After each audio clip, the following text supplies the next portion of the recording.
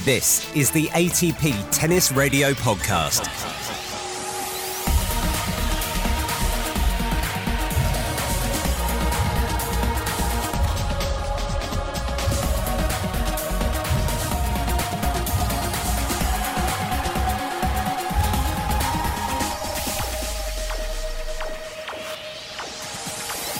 Welcome to another packed show. I'm Seb Lozier, and this week we bring you an exclusive chat with one of the leading American players on tour.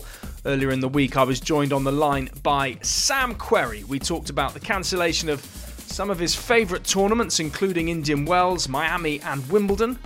We discussed how he's keeping one of the game's great serves ticking over in these times of lockdown. We spoke about his work on the Player Council and how that all works, including at the moment, and most importantly, about life as a new dad. We also hear from two players this week who started the year in great form. Canada's Vasek Pospisil talks about his injury comeback, and Tennys Sandgren looks back on what was an incredible Australian Open. But first, to Sam Querrey, who, as a new father, is putting a positive spin on the lack of tennis. Look, the one good thing what's happening right now is that I get to spend every day with my new little son, where normally I would have been traveling and probably missed a handful of weeks at the beginning of his life. So it's been a fun experience so far. My wife and I are both so happy and thrilled. And, it's great to get to be here for the first, looks like it could be the first 6 months of his life every day. Yeah, I mean, what are the practicalities of having a newborn in a lockdown world at the moment? Is it difficult? Honestly, no, because I think in a way, mostly for my wife, our life wouldn't have been changed that much anyway. You can't really do much with a newborn. So, our days pretty much consist of watching him eat, sleep, poop, changing diapers, and then we go on a couple neighborhood walks during the day. And honestly, that probably would have been what we would have done a lot of anyway without this pandemic. And hopefully, this will allow me and Ford, as our son's name, to kind of create a special bond with each other. Talk to me about Vegas at the moment, Sam. I mean, it's always a slightly surreal place to come to as a tourist. I've been a number of times. It must be very strange at the moment. Yeah, well, I was in Vegas. My wife and I are in California right now. I was going to come over here and practice before all this kind of started. So we actually stayed here just so we're a little closer to my parents. But, like I said, I do spend a ton of time in Vegas. We live there a lot of the year. My dad actually still works in Vegas. So it is strange, a place that has 5 million hotel rooms, to have them all shut down and have it, a city that has so much life, similar to like a New York City, 24/7 really, just have nothing there, is really strange. I wanted to ask you just very briefly about your little boy. I think you said his name was Ford. Now, is he going to be a tennis player? It's such an obvious question. I have to ask it. But is sport and tennis going to be a big thing for him, for you? He can do whatever he wants. If he wants to play tennis, that's great. I'll support him and help him out. Selfishly, I hope he does something else so I don't have to watch tennis. I can get a break from it. I would like to go watch him and help him do something else. But you know what, if he likes having a racket in his hand and he's happy, I'm going to be his biggest supporter and help him as much as I can. What were your parents like? I mean, how did you get into tennis, and how much of a big role did they play looking back? So I grew up in Northern California in a city called Santa Rosa, and my parents, when we moved to a house there when I was probably 5 years old, and there was a tennis and swim club down the street from the house. And so my parents joined it just to meet friends and kind of be a part of the neighborhood. Neither of them played tennis, but they kind of took it up a little bit then when they joined the club. And when I was 5 or so, I used to go to the club for summer camp, and you would play tennis, then you would go have lunch, then you'd play hide and seek, then you'd play tag, then you would go play football. And so that's where I got my start, just at kind of the summer camps at this club. The club was called La Cantera in Northern California. And I just kind of took to tennis. I was good at it. And, here I am 27 years later, still playing. When does it become obvious to, I guess, the young Sam Querrey that, okay, this is going to be my living. This is how I'm going to spend my life? Was there one moment? Maybe not one moment, but kind of a course of about 3 months. When I was 18, I was going to go play in college at USC. And the few months before college, I won 3 challengers and then won a couple matches in some tour events. And it was really kind of at that time where I knew, okay, like I'm good enough to compete with the best players in the world. I'm young, I've done well, and this is what I'm going to do. I'm not going to go to college, and I'm going to become a professional and join the tour and really put my heart and soul into it. And how tough was that at first? Or did you get a really quick break? Yeah, honestly, I got a quick break, like you said, and fortunately, I won those challengers. I won some matches in tour events, and I was then awarded a wild card from the USTA into the Australian Open. They kind of have a swap with Australia, and I made the third round. And relatively quickly, I was ranked 80 in the world. And at that point, it really made me feel good. Like, all right, I made the right decision. I'm in the top 100. I can play all the tournaments. I'm one of the guys now. And so that was really helpful for me, for my confidence, I think. I think if I would have lingered around 300 for a few years, you probably would have started second guessing yourself. But the fact that I made that quick jump made me feel really good about the decision that I made. And, the rest is history, I guess. You've been, as high as 11 in the world and, won countless events on the tour. Let me just ask you quickly about what's happened recently with the tour. Were you due to play in Indian Wells, or because of Ford, were you not going to play? And what were you doing literally as the Indian Wells tournament was cancelled? I was going to play. That was going to be my first tournament. I had played the Australian Open, and then I hadn't played a tournament since then because Ford was born. I was home with my wife, and so Indian Wells was kind of going to be my first tournament back after 6 weeks off. And so I was down in Palm Springs with my wife, with Ford, with my mom, with my mother-in-law, father-in-law. We had rented a house down there. We're getting ready to go. And then, I think it was Sunday when the event was canceled. And, we kind of all remember thinking like, wow, that seems like a little bit of an overreaction. There's only one case. And then sure enough, 2 days later, the NBA's canceled. Everything just got canceled. And so that kind of made us all think, okay, I think the tournament made the right decision there. And they were kind of they probably don't really get the credit they deserve for. They were the first, I feel like, major sporting event to really put their foot down and say, look, this is too dangerous. We need to cancel. And now, obviously, a handful of other tournaments have had to make that call. And how long did you stick around in Indian Wells, or did you leave straight away? And what did most players do in your experience? I stayed another week. We had rented an Airbnb that we already checked into. I couldn't get a refund, and so we kind of treated it as if like it was a little vacation almost. And the desert's always nice. We had this beautiful house with our family. We'd packed up the car with all this baby gear, so we kind of just said, let's stay here for 5 days, which we did. And some players hung around for a couple days to kind of see what was going to happen, because at that point we weren't sure if Miami was going to get canceled yet.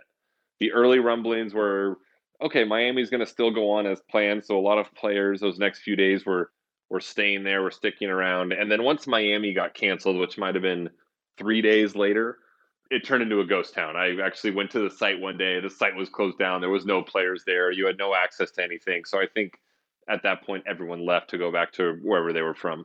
What's the day-to-day been like for you kind of since then? I know the lockdown has been kind of gradual, but I mean, now, what can you do? What kind of place are you living in? Have you got outdoor space? Have you, can you get out? Can you do fitness? Can you hit a tennis ball? Yeah, I haven't hit a tennis ball in a couple of weeks, which is fine. But yeah, fortunately, we do live in a house here. We've got a backyard. We've got a really nice neighborhood. We can go outside and take walks and runs. It's easy to keep distance away from people. But it's tough. You're restricted, even though you're in a nice house and a nice neighborhood. You do feel like you're a prisoner a little bit, and it's every day's kind of a mental battle.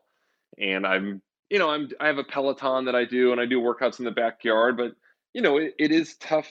I find it's tough to stay motivated when you don't 100% know when you're going to start back up. I know right now we're canceled through Wimbledon, and things can start back up July 15th. I think everyone kind of is a little skeptical. I hope that happens, but if not, it kind of goes to another month and another month. So it's hard to put together a schedule and plan for that. But I do feel like when we do get back on track, if we say, hey, look, it looks like things are getting better, we're going to start July 15th. I feel like in 4 to 6 weeks, I can get my fitness and my tennis game back to a pretty high level. So in the meantime, I'm just kind of being a dad, doing fitness around the house, kind of keeping a decent base. And then I feel like the 6 weeks prior to when we're going to start, I could ramp it up and hit and get and do fitness and get back to where kind of my baseline was. What about the serve? Because I always wonder with, well, the physical reality of what it takes to, for you big guys to just keep that service motion fluid and flexible. Can you, presumably you're not out there hitting serves all the time. So how do you manage that? You just got to keep your rotator cuff strong. And when you go back out, you need to gradually get back into it.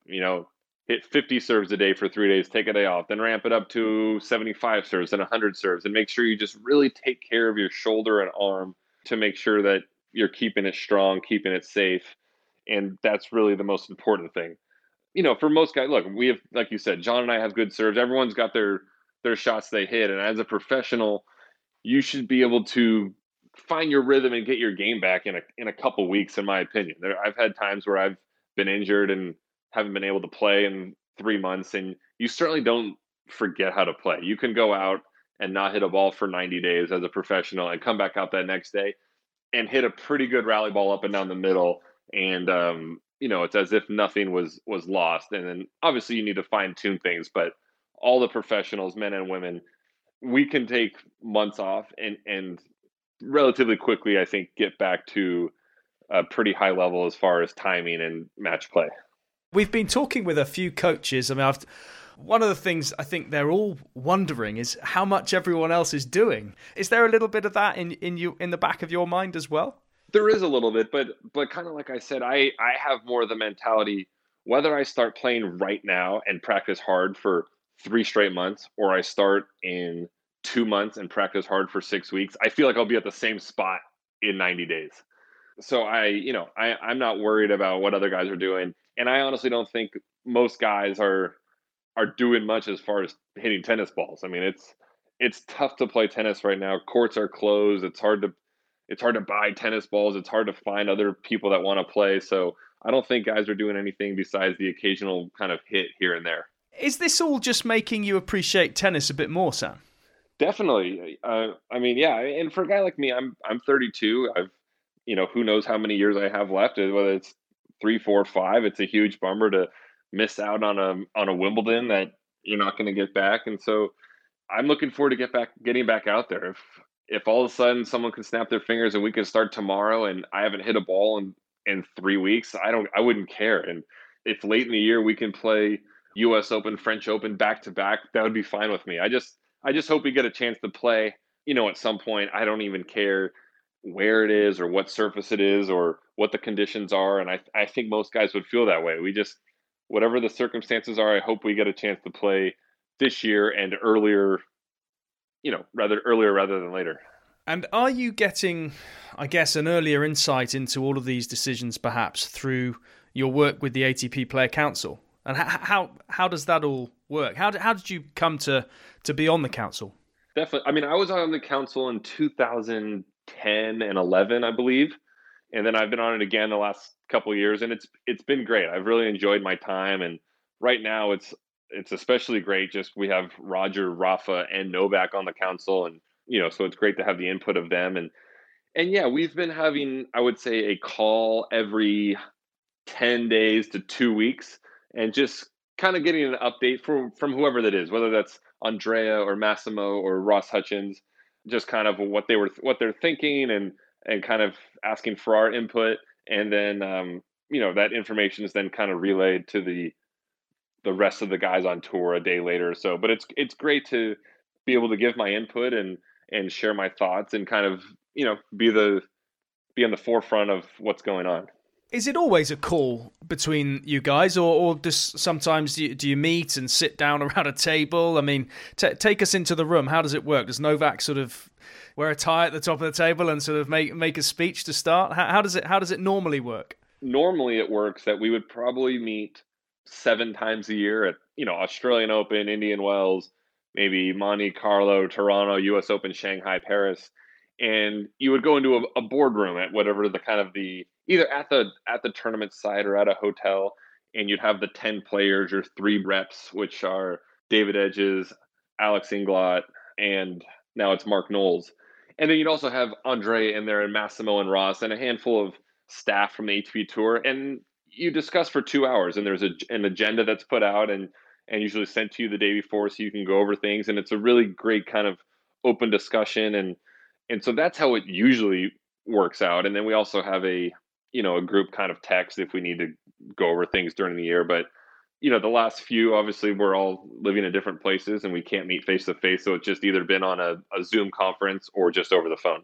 What topics usually come up the most? Prize money is always a big one, but we're constantly talking about rule changes or how points can work or how the entry system can work or how we can, maybe extend the pension or add pension for more players. It's kind of different every time, based on what's going on. Sometimes tournaments are requesting to move dates and things like that. So, the board and our player reps do a great job of siphoning through things and kind of giving us, all right, this is what we think. Let's get your guys' thoughts. That way we don't waste too much time going over a lot of the fine details. It was really interesting talking with Andrea Gaudenzi, the ATP chairman, recently, and he's really, surprisingly in a way, keen to almost to unify tennis in a way that he doesn't think it's been unified in the past, because he just thinks that it needs to happen in order to compete as best as tennis can with, the other sports out there or the other entertainment platforms and products out there.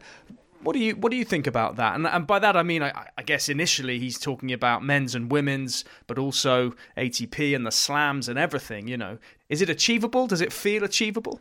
Right. I mean, without going into too much detail, like I've been so impressed with him, and I agree with kind of what he's saying. I think it's going to be very tough to get everyone on the same page, but he seems like a guy that can do it. He's only been on the job for 4 months, and he's obviously dealing with something difficult right now, but he's been very proactive.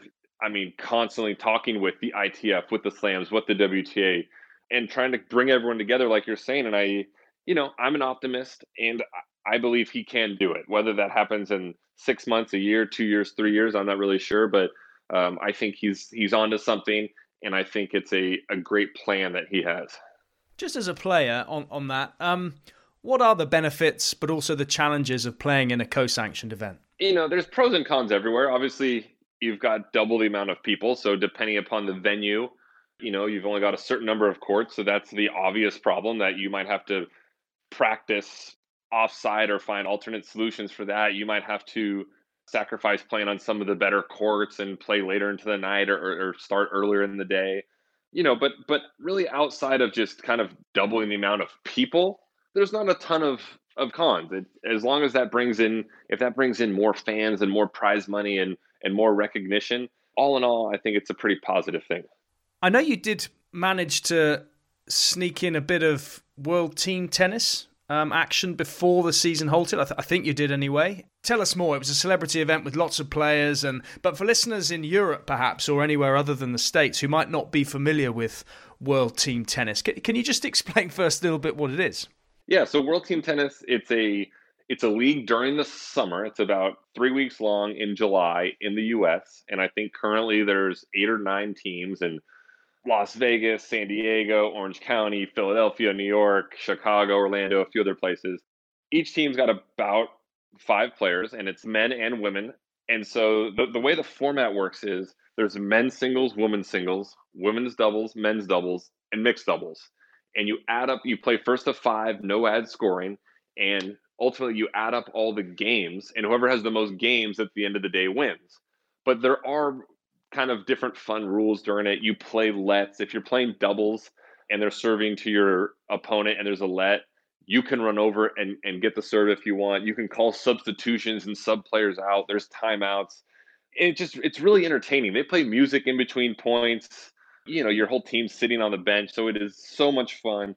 And, it's just a quick little season. You play about 14 matches in 21 days. So there's a little bit of travel involved, but so that's what it is. And the event that I was playing in was right before Indian Wells. It was like the World Team Tennis All-Star event. And they just kind of got some of the players that had played World Team Tennis in the past, myself, the Bryan brothers, Madison Keys, Ryan Harrison, James Blake, Maria Sharapova, Taylor Townsend. And it was just kind of an event to get people excited about World Team Tennis. Say, hey, this is our product. It's really fun.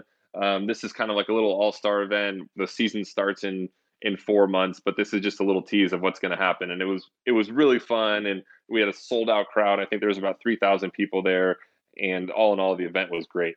What does it feel like to play in that sort of thing?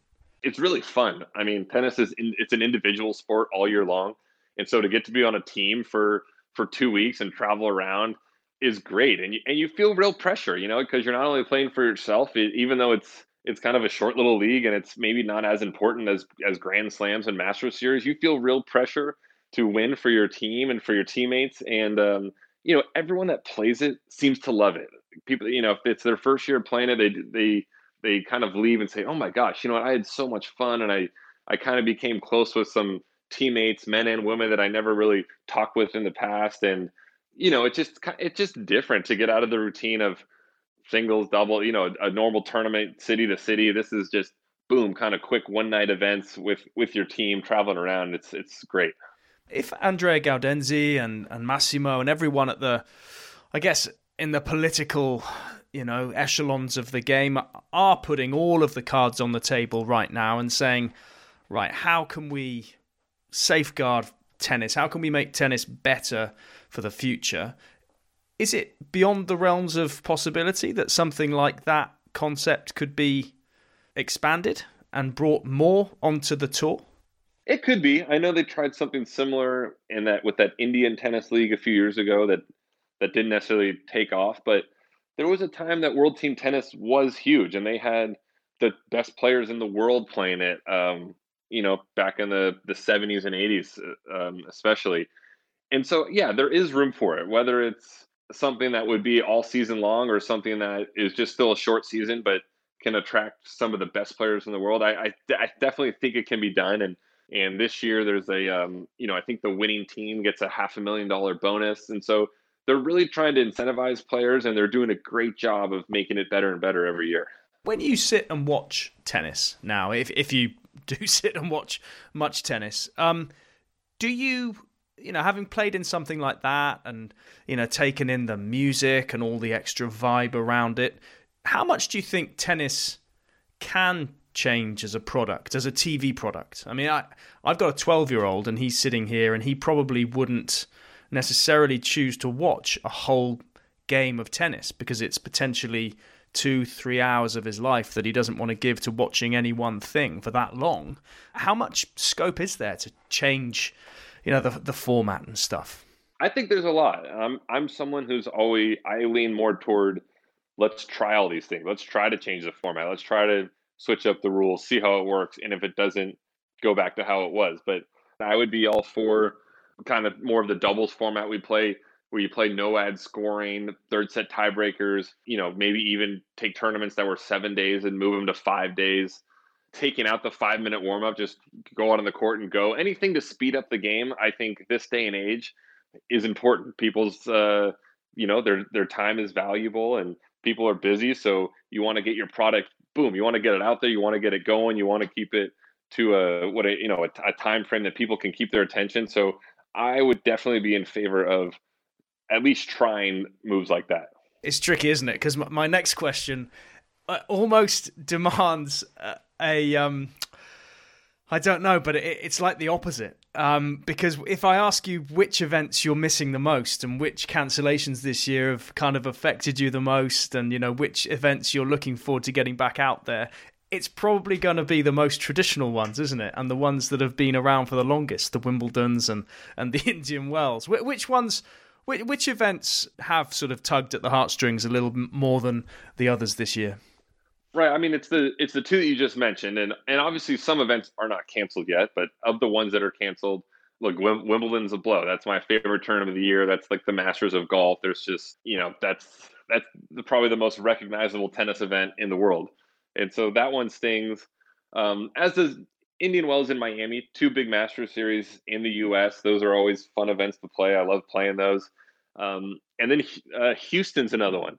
The clay court event in Houston is one of the best tournaments of the year. It's so much fun. I mean, especially as an American, the crowd gets behind you. It's played at an amazing River Oaks Country Club, and that's just always kind of one of the more underrated tournaments during the year. When people ask like, what are the best tournaments to go to or play at? Houston is always like on the top of my list.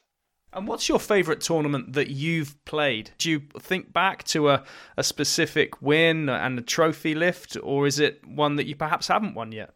Gosh, it's, there's probably a couple. I mean, Wimbledon, just always playing it is fun, and getting to play on center court and having some of the big wins I've had there has been great.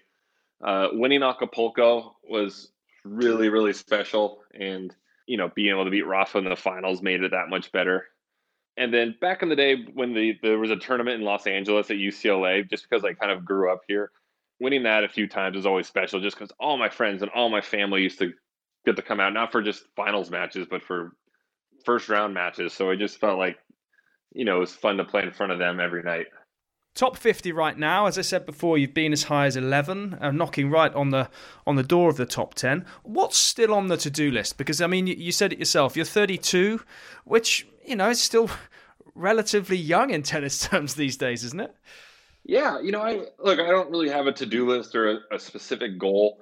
I want to just kind of stay relevant. I don't really have a ranking on it. I want to just make sure I'm in all the tournaments I want to play.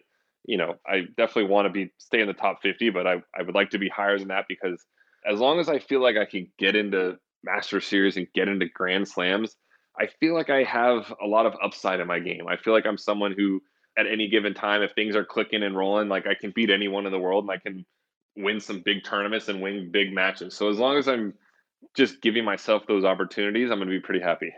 When the lockdown's lifted, Sam, what's the first place you're going to go to? Oh, gosh. You know what? I don't even care. I just get in my car and I'll go to any restaurant or any event. I'll go watch a bad movie at a movie theater. It doesn't even matter. Our thanks to Sam Querrey. And if you enjoyed that chat with Sam, you should also check out the recent podcasts we've done with Jamie Delgado, Andy Murray's coach, legendary coach and commentator Paul Annacone, ATP chairman Andrea Gaudenzi, Thomas Johansson, the former Australian Open champion who's now David Goffin's coach, and most recently the Mutua Madrid Open tournament director, world number 56, Feliciano Lopez. He is a very busy man. He joined us this week for another podcast special about the virtual esports tournament that he is helping put on, which many of the world's top players are at home practicing for. Listen to how he's had to ship a whole load of Sony PlayStations to some of the players so they can simply practice and then take part in that from the 27th to the 30th of April. So keep your eyes peeled for that as well. All of those interviews are available by searching for ATP Tennis Radio Podcast on iTunes and Apple Podcasts, Spotify and TuneIn. Next up though, ATP Uncovered have spent some time with another member of the ATP Player Council who was playing some great tennis before play ground to a halt. You're listening to the ATP Tennis Radio Podcast. Vasek Pospisil is enjoying a remarkable return to form. The Canadian is back inside the top 100, went all the way to the singles final in Montpellier and won the doubles in Marseille with Nicolas Mahut. Vasek is back. Felt really good. The last few months I've had pretty good results and they're, came quite unexpectedly, to be honest. I just wanted to finish 2019 healthy, wasn't looking for any results, and so they came, a lot sooner than expected and planned, and making my first final in 5 or 6 years was really special. So it's, worked really hard and feel like my game's going on the right track right now. I'm pretty ambitious, and obviously I still want to accomplish more things in this sport if I can, obviously. And I feel like the last 8 months or so I've been really training the right way, working on my game the right way, and working on my strengths. I feel like I'm playing the best tennis that I've played in the last five or 6 years. Since I was in the top 30, 50, for 3 years or so, I was relatively consistent there, and felt like I maybe lost my way a little bit the last 4 years or so. And I think right now, I'm moving as good as I've moved on the court. My court coverage is back to where it was when I was playing my best, and with that, kind of everything in my game kind of shaped itself nicely. And And so just put a lot of good work in with the team, and Frank, has been doing an incredible job with me since we started in last summer. So things are going in the right track. It's amazing to see him come back from the surgery. I mean, you see the pictures, and obviously I've spoken to him during and after, and even now it's amazing to see how his mindset has changed from kind of being frustrated and down to getting positive to being healthier again and going back to playing this well. When I played him, I told him, listen, you just played too good today and just keep it up. And I told my team, he has a great chance to go deep in the tournament, and surely enough, he made the finals. Definitely could have taken the title, but it's great to see him doing well, and it's great to see him having a good relationship with Frankie. I really feel that as a team they can really go far together.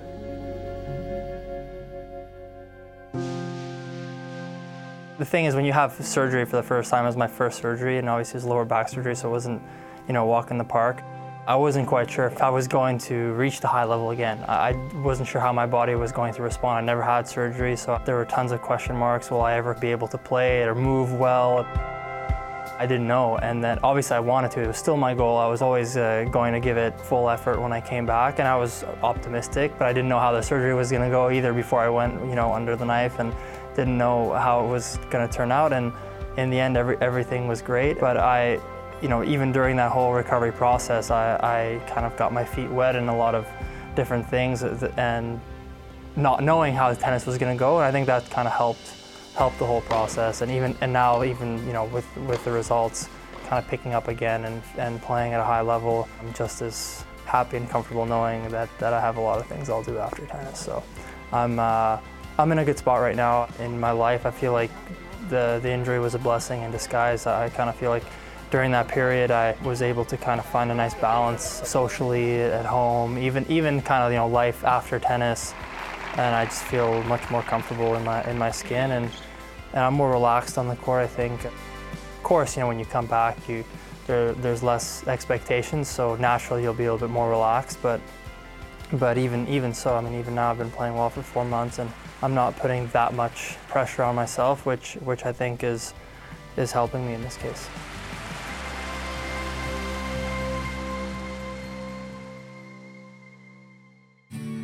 Honestly, right now I think I found a really, really nice balance where I'm still working really hard, and I'm driven and ambitious, and I have my vision in tennis, but I also have a lot of things outside of tennis now that maybe I didn't have in previous years, and I think that relieves a bit of mental stress on your profession. And I feel like right now I feel like if I stop playing today, that I'll be totally fine. I know exactly what I want to do after my career. I'm be very happy at home right now, and I think that's probably helping me on the court. I think it definitely is, and obviously I don't want to stop now. That's not the plan. I want to play for a few more years for sure, and try to get up there and try to break new ranking career highs. But I think that kind of that security of knowing what I want to do after tennis kind of just helps the whole journey a little bit. I have a few things in mind, and started working on a few things as well, so we'll see what happens. But I got a few years, so no rush yet. And Vasek can also be found co-hosting the new weekly Tennis United show with WTA player Bethany Matek-Sands. That is packed full of player chats and social posts, glimpses at life behind the scenes with the players. And you can find a new show on the ATP and WTA websites and on YouTube every Friday. On iTunes, Spotify, TuneIn and ATPTour.com, this is the ATP Tennis Radio Podcast. If somebody would have told me that I would have had 7 match points on Roger in the quarters of Australia while I was playing challengers and I didn't win, I would have been so gosh darn upset with myself. So I don't know if that's the best. In quarters of Australia, yes, but the 7 match points thing, I don't know if that would have helped me that much at the time. Although he was on the wrong side of tennis history earlier this year at the Aussie Open, 28-year-old Tennys Sandgren has plenty to be proud of. His battle into the world's top 100 has been a journey like no other. I didn't win an ATP match until I was 26 years old. I did make a Grand Slam main draw until around that same time, and top 100 as well. So it's like, wasn't hitting those markers young, just kind of feeling like, is my game good enough? It's a lot. I mean, this is a tough gig. It's a tough road, and there's a lot of really good players, and got to put in your time to get better and improve. Unless you have those big results early, you got to work and try and keep getting better as a player and keep improving and figuring out where you can, make gains.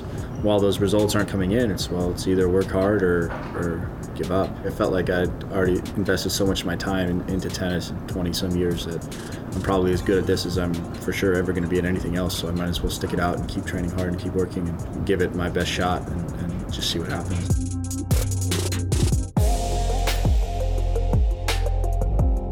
Please welcome Cam Norrie and Tennys Sandgren.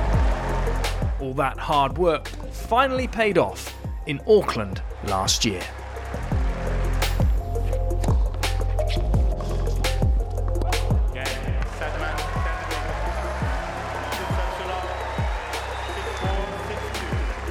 It was Sandgren's first ATP title and a defining moment for a man who 3 years earlier had been outside the world's top 250. Coach Michael Russell and, first of all, former world number 15, Robbie Ginepri. I think his determination when he steps on the court is one of his most impressive assets out there. It's good to see someone like Tennys who's been up and down to get to where he belongs. It's the old adage, you're kind of the lion in the jungle searching for food, and Tennys did that for a while, and I think that's made him a hungrier player today. Once you start feeling like you should be there and the guy on the other side of the net isn't better than you in any way, it becomes easier to believe in yourself at that point. Before you can get there, it gets a little tricky, it's a little challenging, but once you start breaking those kind of mental barriers, then it becomes easier and easier. And he's also worked hard on the physical side of the game. Tennys prides himself in fitness. He does a lot off court to get himself match ready, and to hang with the big boys, you got to be able to run 4 or 5 hours, and Tennys has showed that in some pretty hot, rough conditions. I think he takes a lot of pride in that, and that carries over onto the tennis court. Miami tournament director and former world number 4, James Blake. It just speaks to the fact that he loves the game. He's got something inside him where he really wants to succeed, and to be able to do that is something that's very impressive. We talk a lot about people that made it when they were 17, 18, 19 years old, and you could see the talent, and you could see them going on a pretty straightforward path. And for him, it was a longer road, but I would guess he appreciates it so much more than a lot of others because of that long journey to get towards where he is now. You only have appreciation for the good times, knowing that there was struggle at some point. So it's hard to know exactly what a good moment is if you haven't had some tough ones. And so I've had plenty of tough moments on and off the court, and so every time I have a good one, it definitely feels a little bit sweeter. This doesn't take anything for granted. He knows adversity. He's still working on dealing with it, just like all tennis players. It's not easy when you're the only one on court, and there's so many variables, but playing through the challengers, coming through and really having to work everything through himself all those years, and finding new ways to elevate his game, his fitness, his nutrition, and having the team around him now to help support him has really benefited. As things have progressed and as I've gotten better and played against a lot of these guys, I feel like getting top 30, top 20, maybe even top 10 is a realistic goal for me, and so that's what I'm shooting for.